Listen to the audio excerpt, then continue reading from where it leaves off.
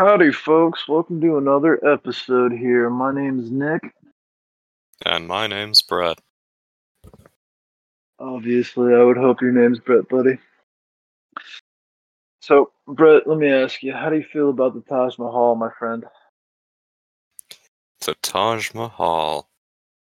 The Taj Mahal. What The Mahal. is the Taj Mahal? I'm so glad you could ask. It's a Mahal made out of Taj. See? Problem solved. That's all there is to it, man. It's just a giant Mahal. Alright. I'm a Well, thank you everyone for tuning in. We've had a great time here today. Thank you, Nick, for showering us all with your wisdom. And good night, everyone. What I'm here for. Yeah, good night. Have a good one. No, the Taj Mahal is actually, I think if memory serves correct, isn't it just a giant it's not a funeral home. That's a poor way of saying it. It's a resting place. It's a beautiful cemetery. That's what it is. A giant cemetery. It's from what I'm It's reading. a tomb. I'm reading that it's a mausoleum. So what's the difference between a tomb and a mausoleum? Mausoleum's bigger. Okay. The current name of Taj Mahal is of Urdu origin and believed to be derived from Persian Arabic with the words Taj Mahal meaning crown and palace. Taj being the word for crown and Mahal being the word for palace. Okay, so my earlier statement of it being a crown palace is not necessarily wrong. Okay. I was actually sitting down and watching a movie the other night. It's the one that just came out with Sandra Bullock, Channing Tatum, and Brad Pitt. Right? And so the whole premise of the movie. What was the name of it? I'm gonna have to Google this because it was like a movie that you could rattle off like 5 actors, but not the name of the movie. Not off the top of my head. It was like an action adventure movie. Jeez Louise, what was it called? And did they go to the Taj Mahal? It was The Lost City. That's what it was. Daniel Radcliffe was the villain. He was really. I think he does really well in Harry Potter, but he makes an excellent, terrible villain. Like he's just that awful of a villain, but it's like comedically like bad. But the point I was trying to get at is that the towards the end of the movie, the entire time I'm trying to find this like crown of made out of rubies, and so they find out that it's not a crown made out of rubies; it's a crown made out of seashells, right? So it's how do you get confused about that?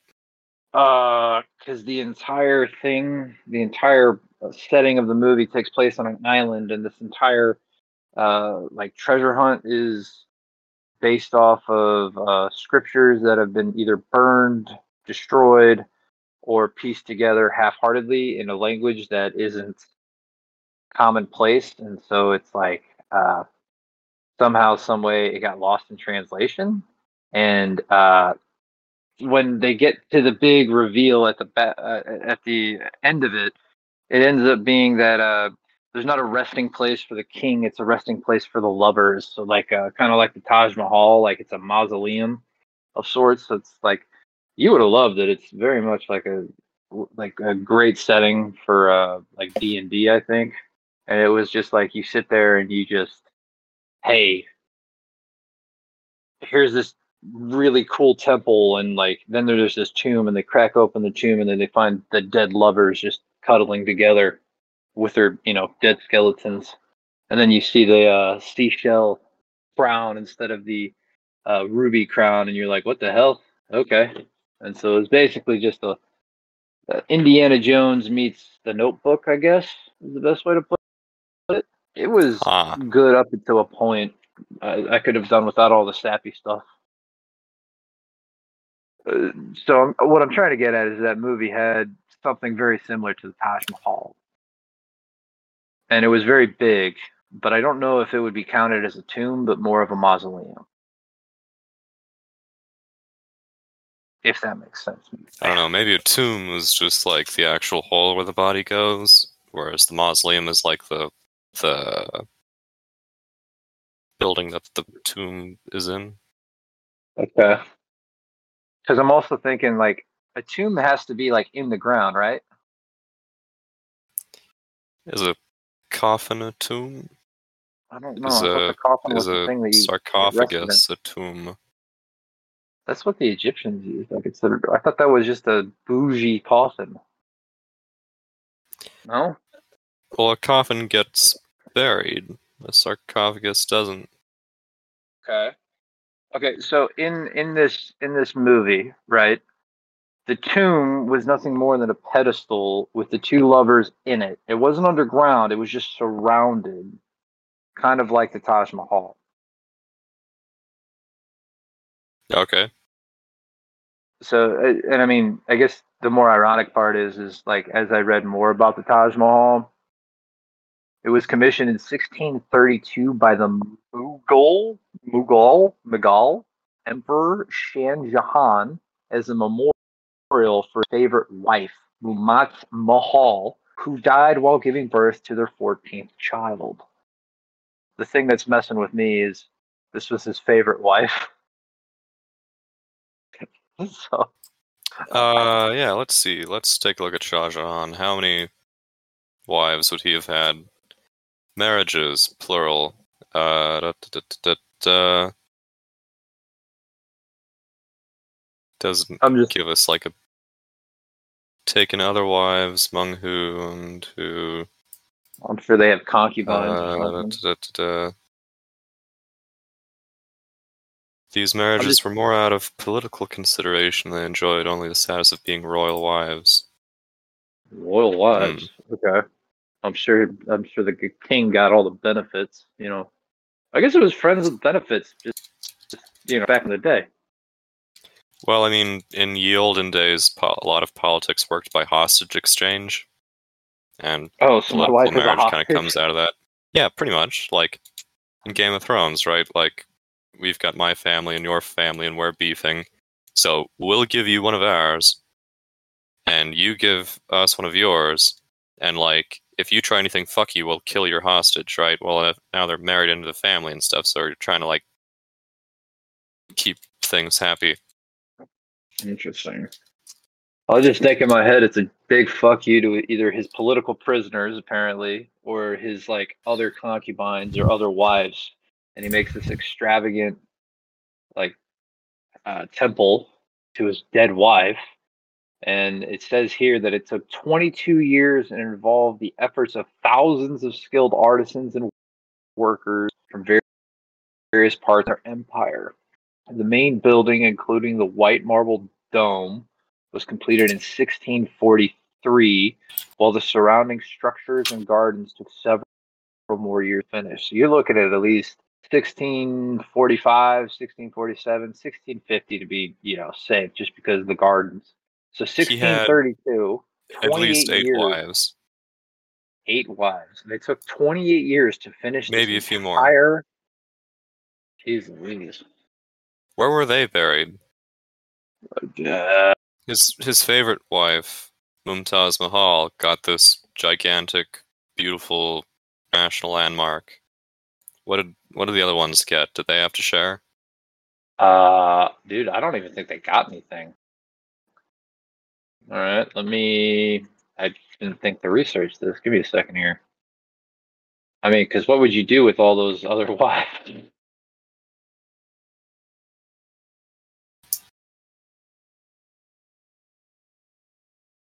The great Google net says, hmm, here we go. Shah Jahan, the Mughal Empire. So Shaw. he had several wives. Shah, is that how you pronounce it? Yeah. What did I say? Didn't you say Sean? Same thing. Had several wives that were buried in different locations.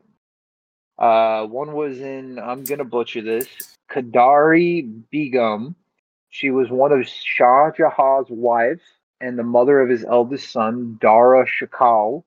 Kadara Begum was buried in a tomb complex of Itam Ud Dalu, also known as the Baby Taj, located nearby in the Agra, Uttar Pradesh, India, which is where the Taj Mahal is. Another gal by the name of Akabari Abi Mahal was buried in a Akabari Babi Mosque situated near the Raj Ghat in Delhi, India.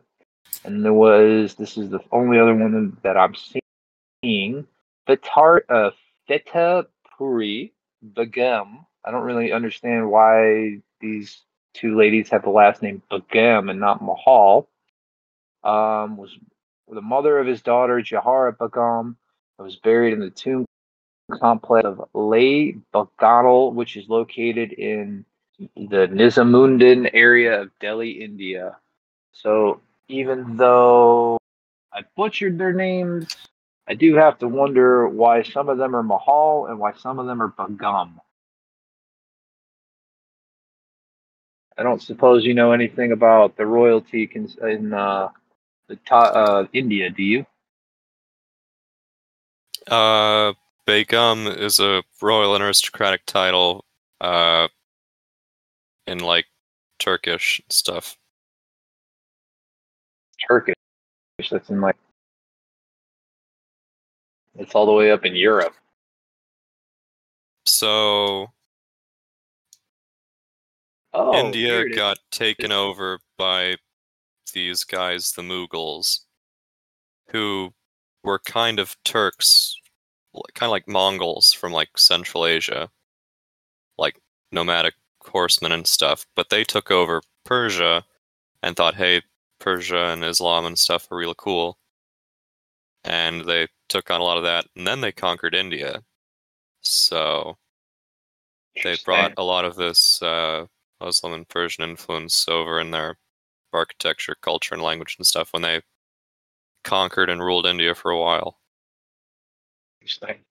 So Google says in South Asia, particularly in Delhi, Afghanistan, Bengal, and a bunch of other names I really don't want to pronounce because I'm already butchering a lot of it. But gum has been adapted for the use as an honorific for Muslim women of high social status, accomplishment, or rank. It's the equivalent in the English language of using the title dame or lady. Oh. Yeah, it also says it's close, like being to the word beg or bay, which sometimes you hear about like minor Turkish states being called beyliks, or kind of like a duke would have a duchy, or like sometimes in North Africa you had like Osman Bey and all these Turkish guys running around being in charge called beys or begs. Is that where whatever. All right. Is that where the slang term "bay" comes from? Like, is there any relationship to actually. That? Really? Right. When the House of Osman first took over large swaths of Southeast and Southwest Europe from the steppes and all that, they took many concubines and wives and things, but they kind of gave the title to their favorite wives and called them begs or begums or beys. And that's where it comes into the modern English. Is like, love you, bay. Snapchat me later, bay. Wow. Okay. I didn't know that. It's actually really interesting. Kind of creepy on how that worked out, I guess. Took like, a couple thousand years. Is that 1,000? No, about a couple hundred years for that to come up and be like, yo, hey, Faye, my Mongol queen, you gorgeous you. Snapchat me later. I find that very, I don't know. I find that mind blowing, actually. Okay. So moving on, architecture style.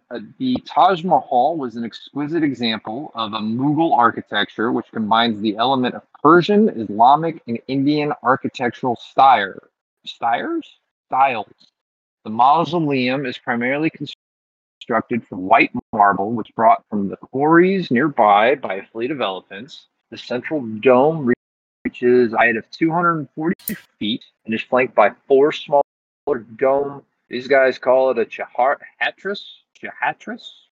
I don't know. Pavilions each corner. The facade is adorned with intricate calligraphy and delicate marble inlays and decorative motifs, including flowers and geometric patterns. My only question is like, how do you describe Persian and Islamic Indian architecture style? What the hell does it even look like?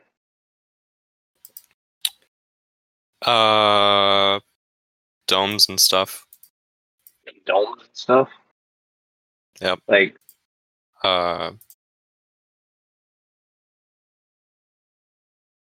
it's a good dome. It's a bit, yeah. It's actually got a few smaller ones next to it.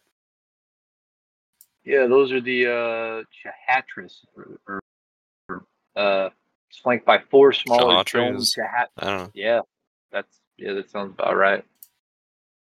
You look up pictures and you just see like, it's just very colorful. Like the rugs, the windows, and you see a bunch of arches and the domes themselves. I guess they got a kicker for domes, like the Romans do for arches. I don't know. It's weird. Yeah, they use like domes are good. They're a good bit of architecture. Yeah, but isn't it the hard to do circle sort of represents perfection in mathematics and all that. So the dome as kind of the perfection of mathematics in the vault of the heavens can be pretty impressive. So then how would they design a dome so perfectly? Because that's like, I mean, you got one giant dome in the middle, and then you got four domes surrounding it, along with four towers and then gardens galore. I get the whole, hey, I can grow my own plant, but how do they? I don't even know how you begin to even engineer or build something that's a dome. That seems so hard.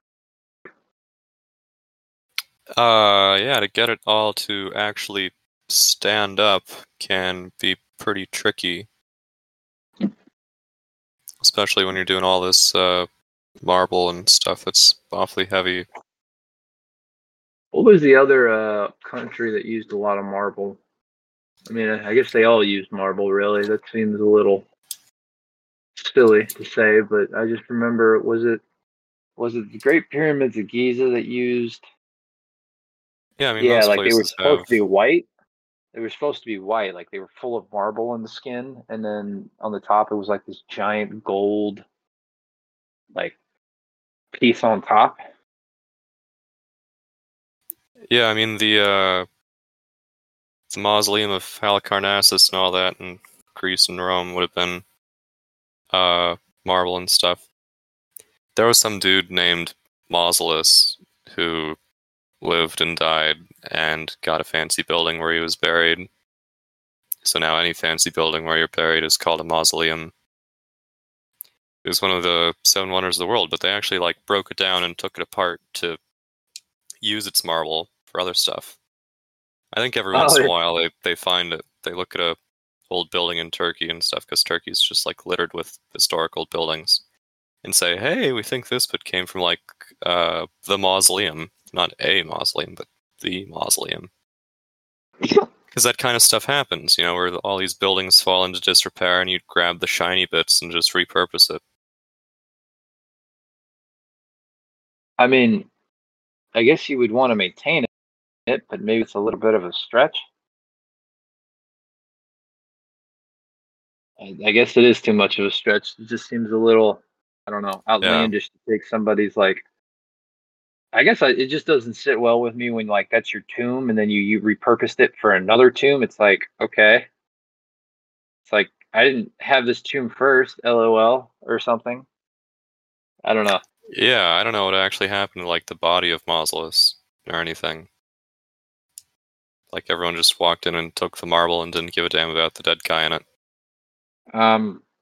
Sure, he's pretty much like dust at this point. I assume that if they're using the word mausoleum in 1632, he's probably been around a lot longer than 1632, and I think it's a safe bet to just assume that he's just dust. I don't know what the decay rate is on bones. Seems like they would be a lot, but regardless, I was reading that the Taj Mahal, because just like the Eiffel Tower, or I guess Paris is like the city of love, the Taj Mahal is considered a symbol of love and is often referred to as the epitome of love or the symbol of Epitome. eternal love. Epitome? The epitome. Does epitome not work, or is that just another pronunciation error on my part? It's because English is a weird language. Oh, I don't know. I just think a city of love versus a mausoleum of love seems to be I don't know. I would say that I suppose you could get a bit philosophical there. Is love living or is love dead? Is love ever changing or static? well, you're not exactly alive, so I would definitely say that you I don't know, that's based on the viewer, I would guess. The design was based originally on the Islamic concept of paradise gardens, with a mausoleum placed at the center and surrounded by the Sharbah, a quadrilateral garden divided into 4 parts by watercourses. So I'm sure the place is like stupid beautiful. And the garden itself is meticulously laid out with symmetrical paths and reflecting pools and a raised marble water tank known as the Lotus Pool, i.e., it's very fancy, Brett. Really? I'd say so. I mean, what's Paris got on this thing? Good point. It's like a fork in the ground. I mean, I don't think the French are going to like when I say that, but it is a fork in the ground versus an intricately engineered tomb for your beloved wife, 30 years in the making. Mm-hmm. I don't know. That sounds like a really good love story. Like, they should make a notebook about that. Like, they dramatized, like, I remember, what was it, back in high school, they dramatized the building of the Statue of Liberty and everything, and then you're, like, stuck there thinking, oh, man, this is majestic. And then you're just like, you're sitting here and we're, researching and talking about the Taj Mahal, and all this stuff is just like, oh, wonderful. So it also states that the interior of the Taj Mahal features an intricate decoration, including floral patterns, calligraphy from the Quran, and semi-precious stones inlaid from the marble. Marble? Marble. The main chamber houses the centaphas of Muqtas, Mahal, and Shah Jahan, although their actual grades are located at the lower level, closed to the public. So what is it with, I guess, India calligraphy? Is that because of the Sanskrit stuff? It's more of an Islamic thing, again, brought in by the Mughals. They're in Islam, you're not supposed to make idols and graven images to worship, so in Islamic art, there's less focus on depictions of human beings and human affairs. I mean, there are sometimes, but like, you're really not allowed to draw like God or the Prophet or anything. So instead, they go for writing his name really fancy. I mean, that is a workaround. Which I'll give them. I'll sounds a say bit that. silly, but I mean, even in Christianity and stuff, there's the association going back to like Platonism and stuff, the association of logos, or the word being associated with divinity and God, as sort of a source of reason and all that. I mean, it makes sense. I mean, if you can't depict anything and it goes against your religion, fancy writing seems to be the way to go. I mean, Yeah, so obviously, there's you a and I don't know much large about it. tradition of calligraphy there. Is the American cursive based off of, I guess, their calligraphy? Is that where we tried to just kind of like come up with something like that? Is that how we Um, tried to? I mean, calligraphy in any language is always going to be different because it's obviously different words. But in America, we have cursive, and you taught that in grade school and so on and so forth. So I'm curious if there's any kind that's of a good question. I don't really know when cursive first started getting used. Because, I mean, you see all these medieval manuscripts that, like, monks in Europe and stuff were copying, and all these illuminated manuscripts and things. And they're trying to be fancy with it. You know, they're trying to make the letters flowy and fancy looking and, like, put in gold leaf and all this stuff. But, like, they're still in print, you know? Like, it's not yeah. cursive for convenience. I mean, cursive kind of ends up looking a bit like Arabic writing because it's supposed to be done quickly and easily with an ink pen. It's easy. Seems a little. I mean, you don't rest. You don't. Your pen never stops moving. Like you don't bring it back up. So I can see it from Well, that yeah, point. that's the point of cursive, is that it's supposed to be good for writing quick and easy without taking your pen up and blah blah blah blah blah. I don't know. I've just never seen. I don't see the beauty of it. I mean, calligraphy seems very nice, but again, I can't read any of it because it's not in English, and I obviously don't read. What is it? Sanskrit or what's the? Arabic, Uh, I mean, is it maybe all in Persian. Arabic? Sure. What? I don't know. I'm just trying to think of like what are the writings, like what language are the writings in In the Taj back in Mahal? 1632. That's like Well, 400 probably years ago. Arabic because it's the religious language of Islam, which these guys ruling India were. I mean, maybe there was some Persian. I don't know. I'm not an expert.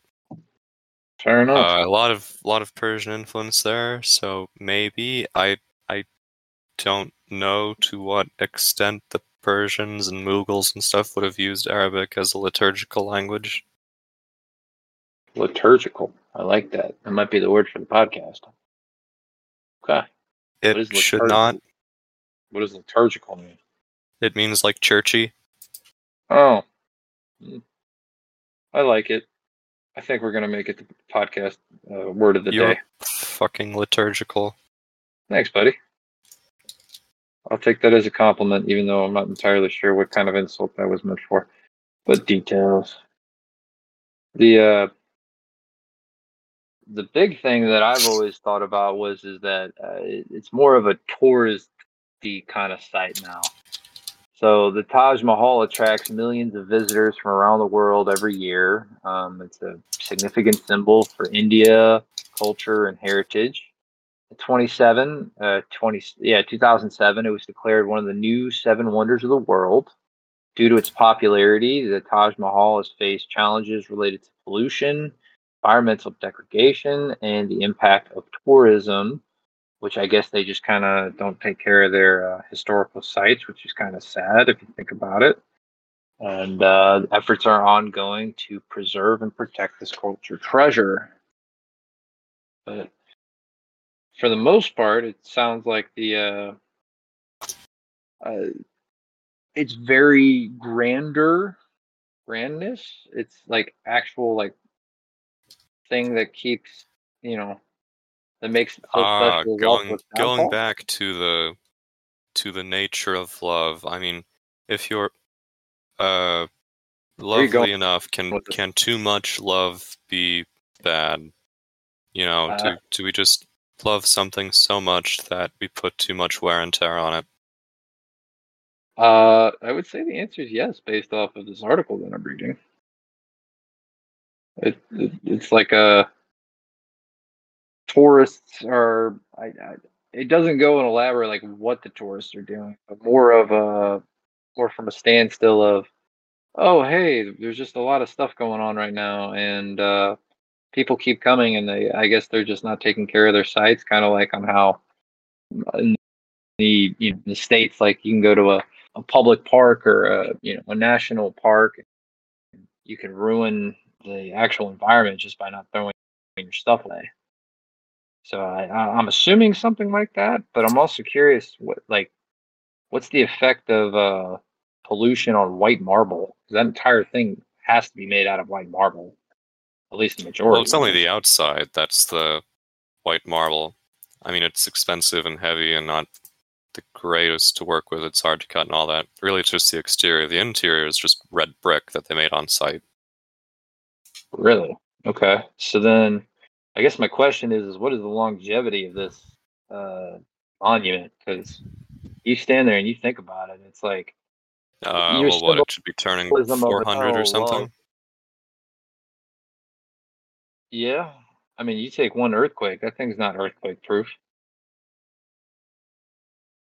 Like, I'm just, you know, here, not, what was it? A couple years back, Japan had the giant tsunami, and then, a lot of buildings got just decimated by that, but I don't really know.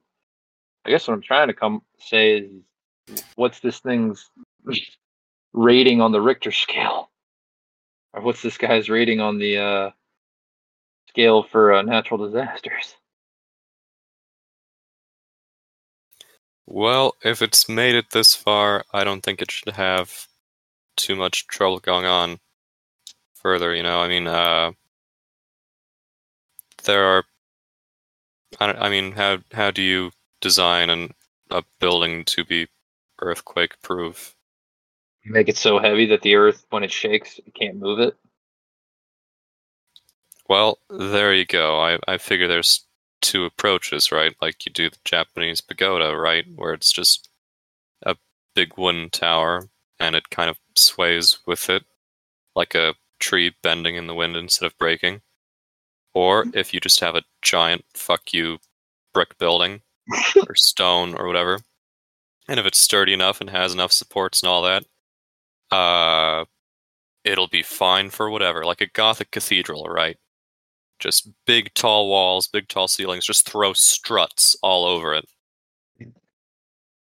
I don't know, man. Those So things have been around just as long as the Taj Mahal, and those require a lot of maintenance. exactly, but they didn't fall over the first time an earthquake hit them because you just threw gigantic brick struts all over it. And there you go. That's engineering. That's engineering. We're just gonna over-engineer everything. Put more of something that helps it. You want more weight? You want more struts? Taj Mahal, that's your gal. The symbol of eternal love, or the symbol of earthquake proof? My heart's so heavy, the earth can't shake it. Yeah, I mean, it's hard to describe without a picture and all that, but it is a work of art in itself, being able to have this gigantic, heavy dome that's sitting on this giant barrel, and then how all the weight is distributed out through a series of arches and things, where it's still a soaring ceiling on the inside. My inner engineer does Dome love that. domes are hard. They're tricky to do, but they're awfully satisfying when pulled off right. I Uh, mean, the I don't think one I could in pull off a dome. Florence, in the Florence Cathedral, Il Duomo, is a bit weird. It's a bit more pointy and taller, and it's kind of doing a weird thing where it's got a bunch of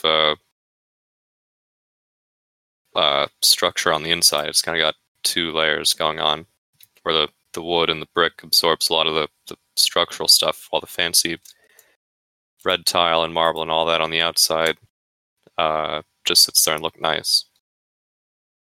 There's a great diagram out there of how all that works, but this is a podcast, so we can't show that. That is correct. We can recommend that they look something up. So, did you have a website, or I mean, there's just a quick Google search away? Yeah, just look up pictures of El Duomo. How do you spell that? Because El Duomo sounds Spanish, and my Spanish is not good. IL space DUOMO. Clear enough. Let's see, what's another good dome? The dome of the Hagia Sophia is also really good. What's that? Isn't it the Hagia Sophia? It's Greek-ish. I don't really know how to pronounce it. I'm like Maybe 9 out of 10 sure that it's Hagia Sophia, only because I remember Assassin's Creed Revelations, and it took place in Turkey, and they had the Hagia Sophia there. And if there's anything my mind remembers, it's the pronunciation of that thing, because it was like a mission and everything. I think it was Revelations, because it took place in the Byzantine Empire.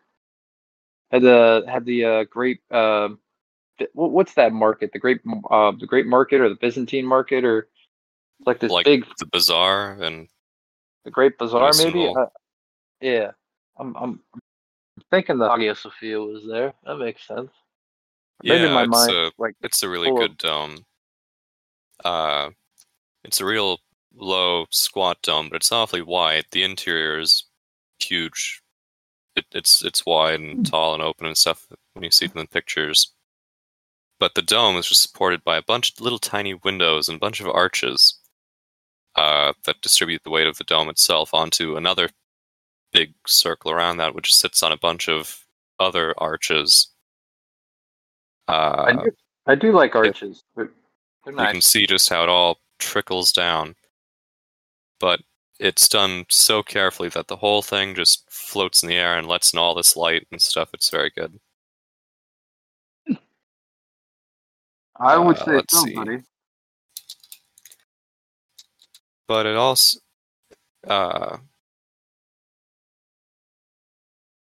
right, it has these weird pendentive things where two arches butt up in a corner and form a nice area where it does all that. Where the nice angle, the nice corner between two arches is able to take a lot of the weight off the dome. Huh. I dig it. I think that's all we got on the Taj Mahal, unless you got something else, buddy. Oh, well, while we're talking about domes, what is the one in Rome?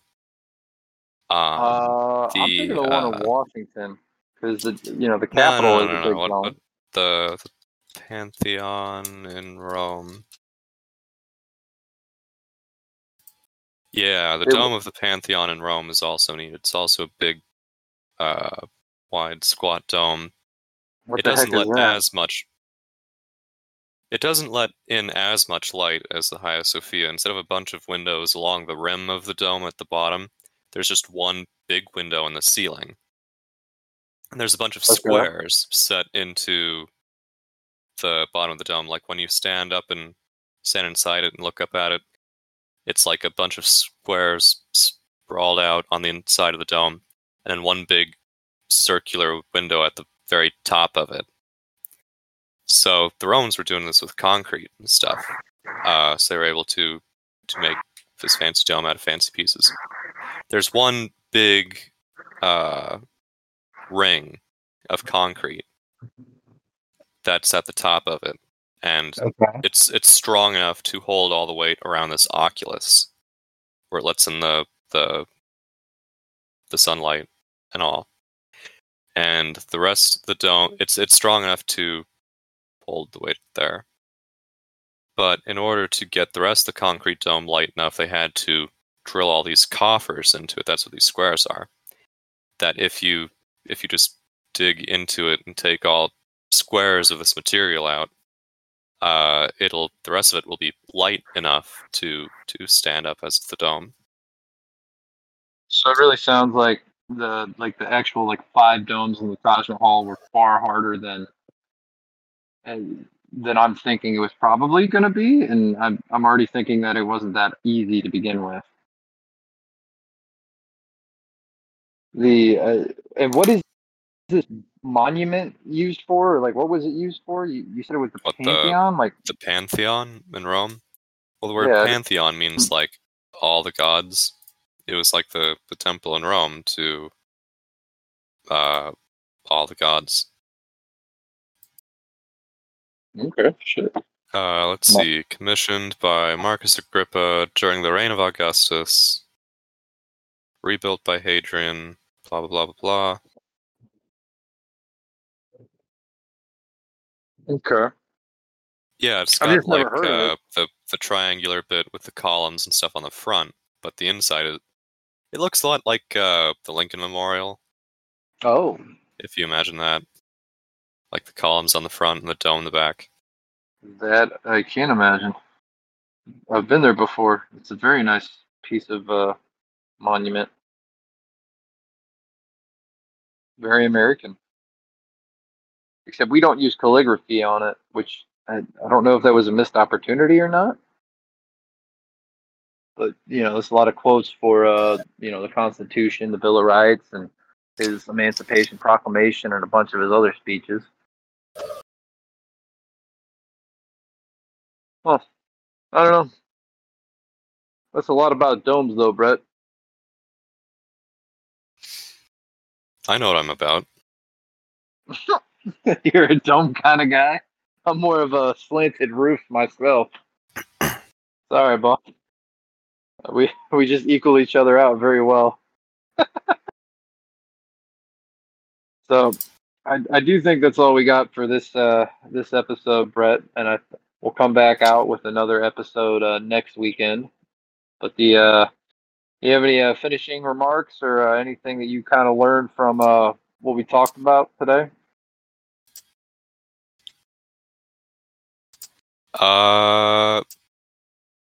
India's neat. They're good. Yeah, that's the best way to put it. So this is Nick signing out, and Brett. Signing out. All right, y'all have a good one.